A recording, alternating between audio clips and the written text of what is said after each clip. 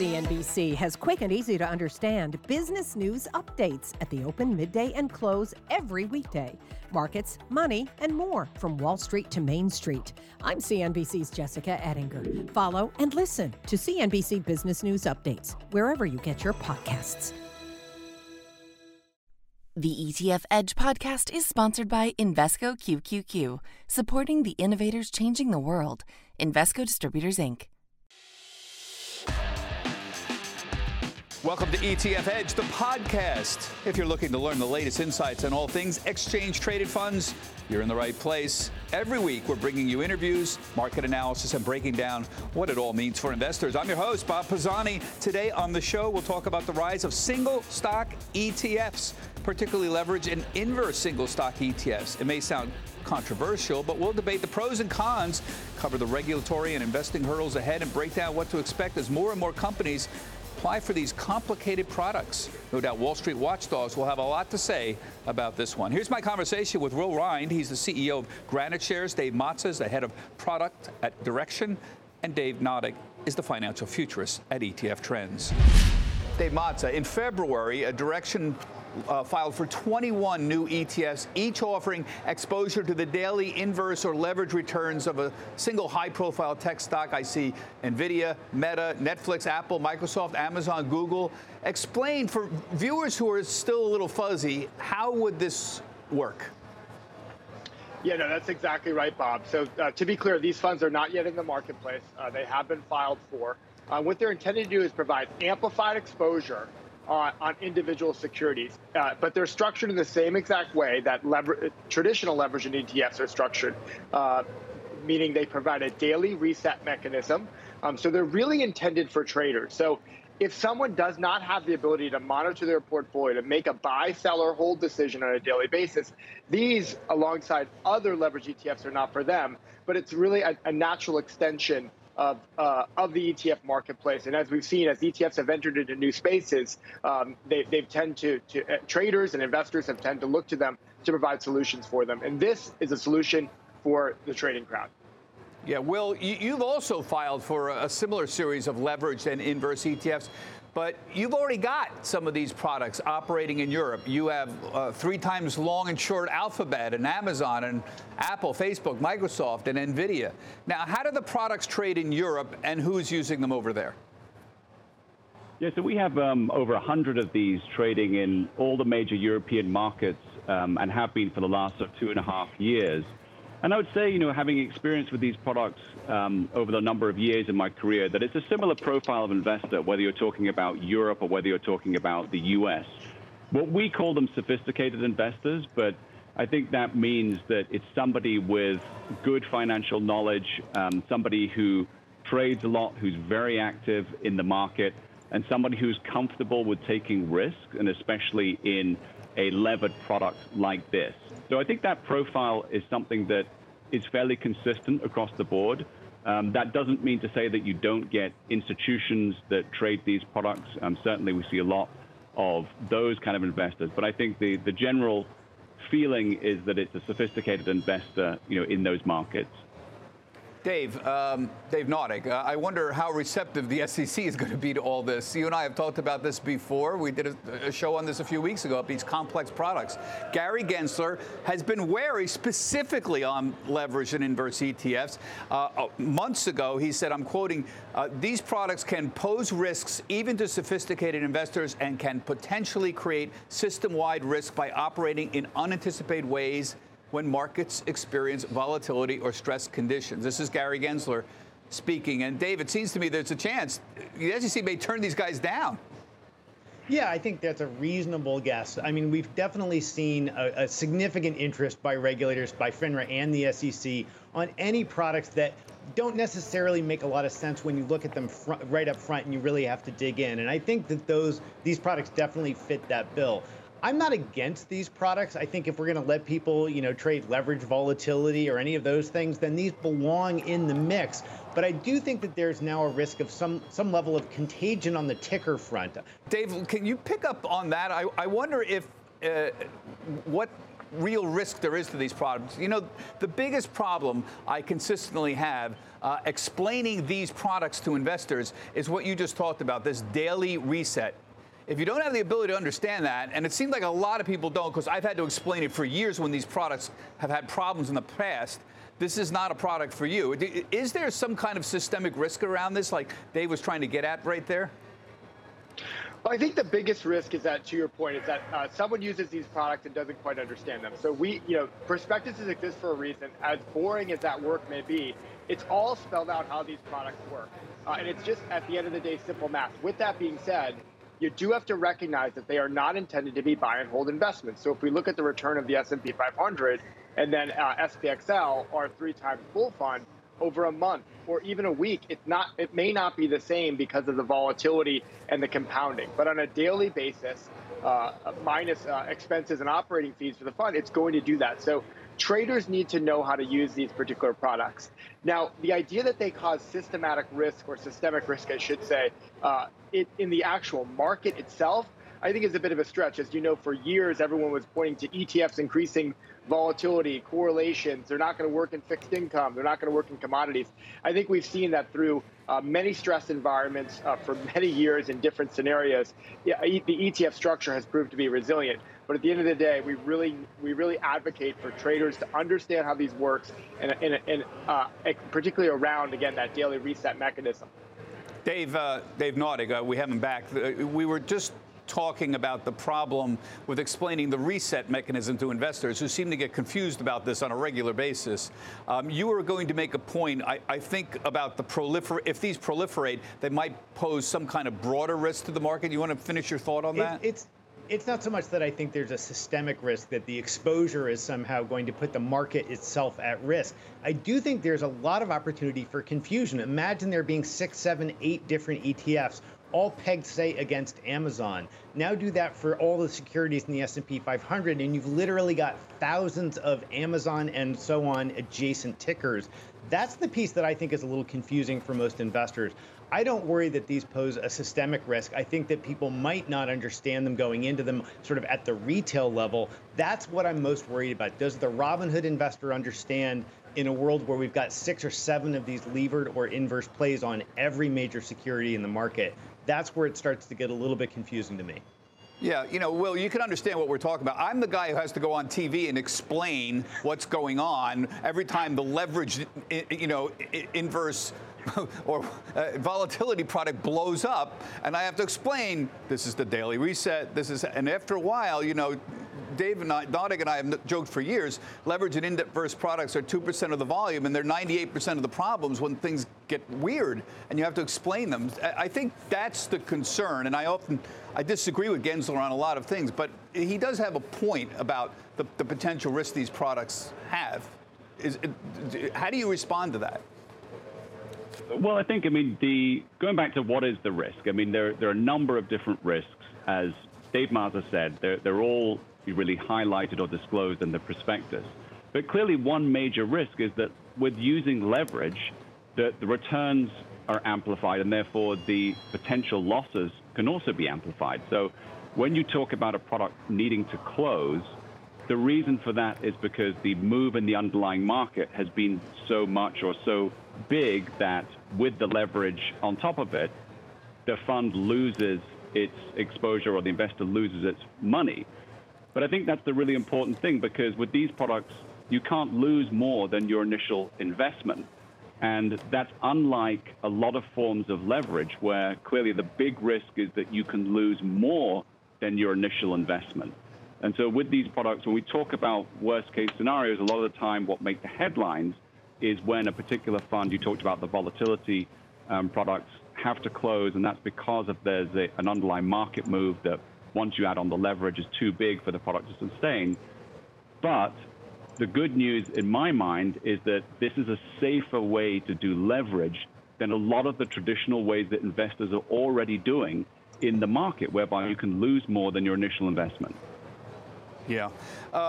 So just following up with that, Will, this seems to be a product ready-made for retail investors. I mean, you mentioned yourself active investors doing this over in Europe, but I wonder if the tide hasn't passed on this product. You know, Schwab reported their earnings, and they said retail trading was down. It seemed that way with Robinhood as well. I'm wondering if the tide has peaked a bit for retail, and these products may not have as much appeal as they would have, say, even a year ago.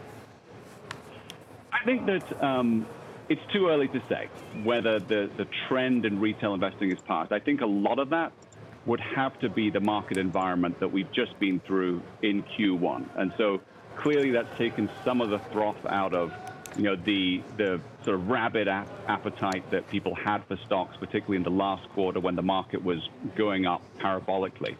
So I think some of that is just down to the market environment. But I don't think the trend of investing or more investors accessing the market is coming to an end. I think, if anything, you're going to see more people accessing the market, more people wanting to participate in the stock market and the different forms of, you know, trading or products that are available to them.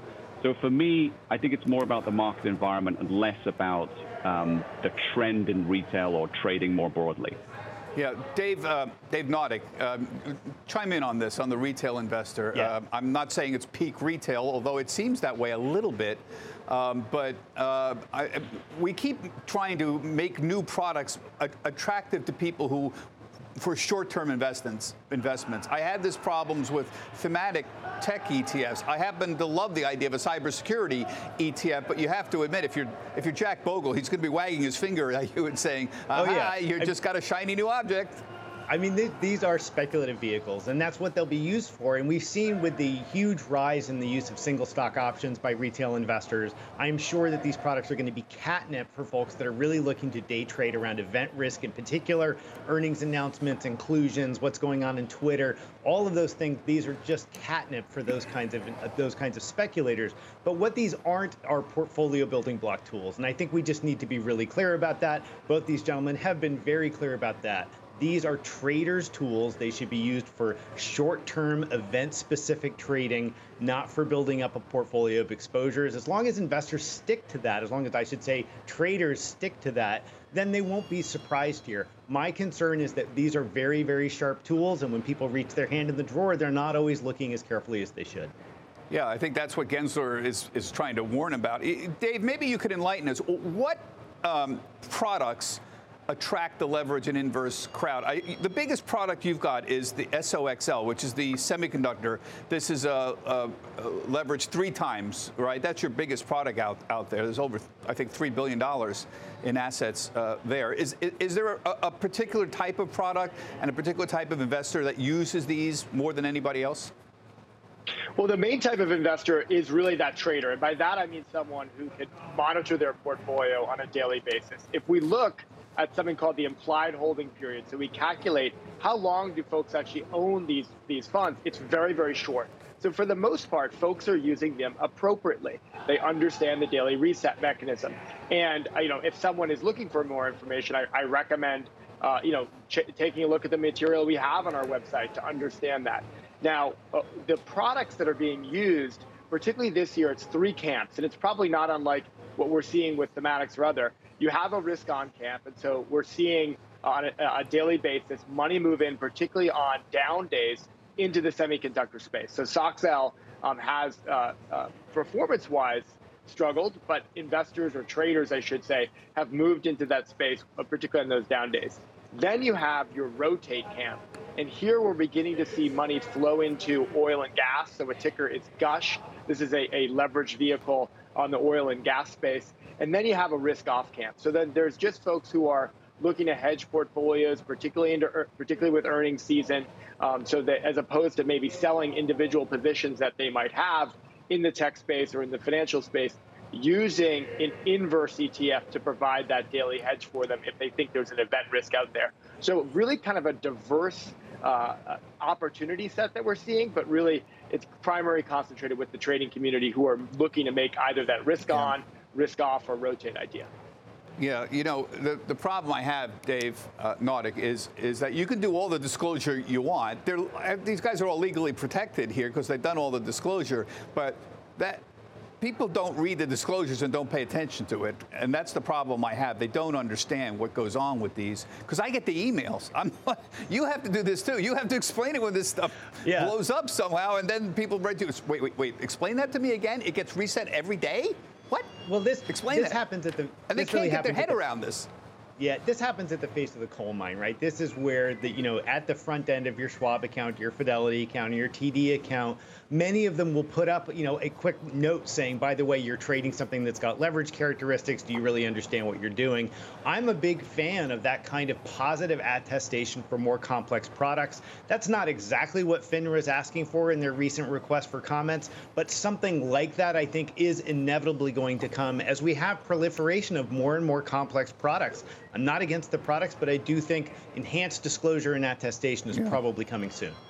Dave Mazza, can you update on this? When did you file, and when does the SEC have to give you a thumbs up or thumbs down? What's the date for this?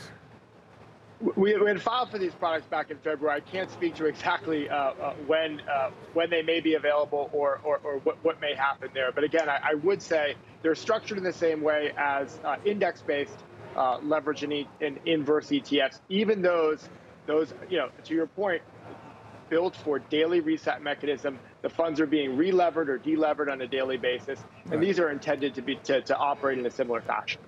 Right. So, Dave, Nardig, isn't it 75 days then? Wouldn't they have to give maybe I'm wrong on that, but wouldn't they have to give a response? We should expect something soon, but then again, the SEC can always kick that can down the road. So those dates are always suggestions. They're never written in stone. And Will, when did you file? Similar time. I think we all, the three firms that we're talking about, filed very soon, or very close to each other in that respect. So very soon. I want to come back to a point just on the suitability thing for a second. It may be just interesting to know, how things happen in Europe, and obviously each market is different. But there, most of the time, it's under a suitability regime. These products have been in the market again for a long, long time. We're talking decade plus. Whether you've been able to buy leverage on broad equity indices, on fixed income indices, on individual commodities, even on cryptocurrencies now. So single stocks are just an extension of that sort of ideology. And most of the time, there are brokers or any access to the market, any gatekeeper, if you will, has their own sort of suitability framework around these kind of products. That doesn't mean to say that you're taking a test or anything, but it does mean that you have to go through some extra questions and things to evaluate your suitability before you can buy these products. So I don't want to give the impression that anybody can buy these products, or we shouldn't have that impression that anybody can access, that there's a framework already exists. It's the same in the United States, obviously be different depending on what broker you're talking to. But these are sophisticated products, and there is a framework that already exists around access to those. Well, Dave Nardig, Will's right. I mean, we have leveraged products on the S&P for years, but I think there may be something qualitatively different with a single stock issuance. So you're not going to, it's unlikely you're going to have a two-time leverage ETF that could influence the underlying S&P. But what about a 2 or 3 times leveraged NVIDIA? If that ETF got sufficiently large, could it make the underlying stock more volatile, for example? Yeah.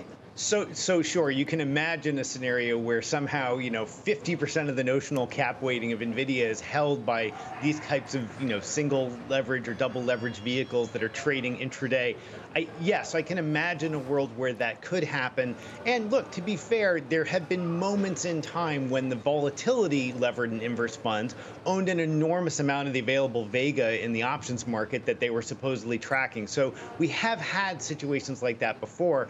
I would point out none of the products that have been filed are on particularly small and illiquid companies. By definition and sort of by design, they're going after the big name above the title type companies like NVIDIA and Amazon and Alphabet. So I'm unworried about it out of the gate, but it's certainly a conversation worth having, right? If these somehow became the default way everybody was trying to get access to these companies, that would be different. So could Gensler approve this? I'll throw this out to anybody. Could Gensler approve this, but with some kind of qualifications that somehow...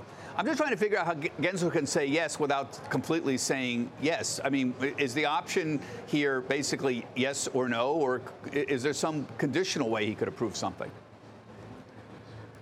There's not really a way to there's not really a way to conditionally approve a product. They could reject it with comments and say, come back to us when you can establish X, Y, Z. I suspect if they are rejected, they will come with comments about why.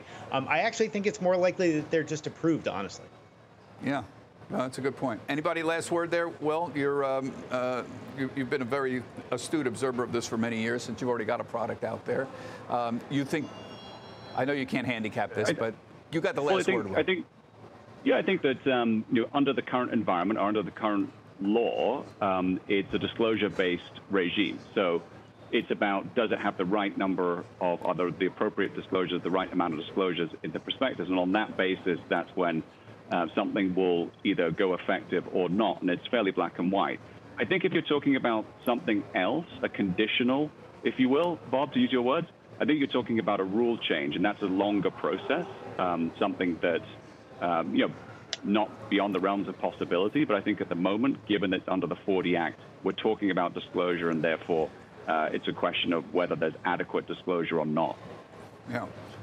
This has been a fascinating discussion. And folks, normally on ETF Edge, we have products that you can buy immediately, look at, somebody wants to recommend it. This is a little more theoretical, but I think it's going to be very, very important. I think there is a good chance they'll approve it, providing with tons of disclosure pushed forward. So you're going to hear about this in the next few months.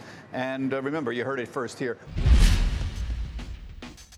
Now it's time to round out the conversation with some analysis and perspective to help you better understand ETFs. This is the Markets 102 portion of the podcast. Today we'll be continuing the conversation with Dave Nadig from ETF Trends. And Dave, you just got off a very successful conference, Exchange, the largest ETF conference in the world. You and your associates, Tom Lighting and Matt Hogan. I was there, successful conference, but I want to get your thoughts on how it went. These conferences are tough to put on. This is, for many people, when I was there at some of the cocktail parties, it was their first event in 2.5 years to get out with. And it was a little awkward socially for some people, I noticed. But your thoughts on the conference as a whole? Yeah, I mean, look, we were all super glad to be able to see people in person again. Yeah, it was a little socially awkward for me, I'll admit it, right? I mean, it was definitely the first time I'd been around 2,000 people in a couple of years. And look, we all did the best we could, and I think people were obeyed all the COVID protocols, and hopefully everybody got home safe and happy. But look, the conversation was fantastic. And really, I think what I learned was all of the things we had thought that advisors might be a little concerned about: inflation, finding income for their clients, trying to figure out what to do with cryptocurrency, where to get alt exposure to try to diversify. All of those things very much front and center, top of mind for advisors. We had great discussions on all of those topics. And if anything, I think there was even more sort of hunger for information about how to use ETFs as one of the solutions for all of those problems than I even expected. Yeah. What quite amazing to me was when with the RIAs I talked to, the registered independent advisors, it seemed their biggest worry was their bond funds. This whole 60-40 concept seems to be going out the windows. I don't know. I think it was Tom Lighten who said 70-30 is the new 60-40, and I heard people suggest it was 80-20 was really closer to where it should be. That seemed to be the big issue, because these RIAs have to go home and talk to the people who own their business, their funds, and say, well, what's going on here with these bond funds? That seemed to be the big topic. Yeah, absolutely. And interestingly, we did some live polling in the sessions, as we always do, asking folks for their questions. We put up some recent advisor polling we'd done on how folks are wrestling with that issue, the sort of the demise of their bond exposure. And sort of shockingly, if you look the first quarter of this year, essentially every dollar that has come out of junk bonds has gone into high dividend yield ETFs. And that really was a story we heard over and over again. People are looking for income in non-traditional sources, and compared to bonds, dividend stocks are non-traditional sources. Obviously, that is a very different set of exposures. You're taking on market risk there. But that slightly off-the-cuff answer about, well, maybe 80-20 is the new 60-40, that's where that 20% differential is going. It's going into high-yield stocks, and you're seeing that in the fund flows. Yeah, it's funny. Invesco has an interesting product that never got a lot of attention. The low volatility, high dividend ETF, SPHD, I believe is the symbol there. And it's suddenly become a rock star. It's at a historic high. The volume's been enormous since January in it. And it's basically, the Procter & Gamble's of the world, low volatility stocks that pay a dividend, a decent dividend. It looks pretty boring when you look at it on the surface. But you know what? If you're trying to replace your treasury ladder, boring's probably pretty good, Yes. Well, that's the point. We had some other people out who wanted the barbell. They said, have some short-term exposure and even some longer-term exposure. It's the middle you want to be really careful about. There was a lot more discussions about some people. The cash debate was very interesting. There were people who felt that cash is not a bad thing, and other people said, look, Tina is still very much alive. There is no alternative. How are you going to put money in cash with 8% inflation?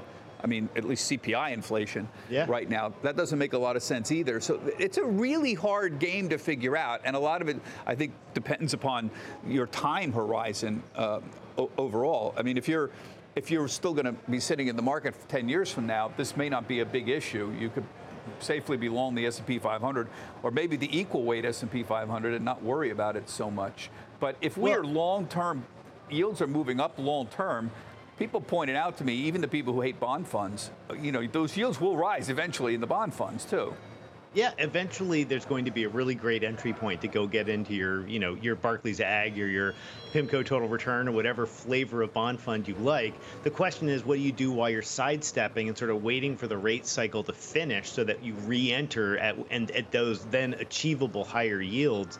We saw a lot of interest in inflation hedges, a lot of discussion of crypto as an inflation hedge. I heard a lot of folks talking about the Access Astoria inflation ETF, PPI, which launched about 2 or 3 months ago. That thing's been pulling in about $1 million a day ever since it's launched, and it's a pretty straightforward basket of cyclical stocks and some tips and some commodities. It's not reinventing the wheel, but putting it in a package, people seem to love it, and frankly, I think folks are looking for any port in a storm. Yeah, and yet the growth crowd, particularly the speculative growth crowd, has not gone away. I had a wonderful interview with Cathie Wood, of course, manages ARK Invest at your conference, and it's been a rough year for Cathie. She's down 45% in 12 months and had a rather nasty Morningstar downgrade, which we talked about and she responded to, but the extraordinary thing about her fund is that the ARK fund down 45%, and yet the shares outstanding are just about where they were a year ago. Her family, her investors have not abandoned her even with a 45% decline. That's rather remarkable.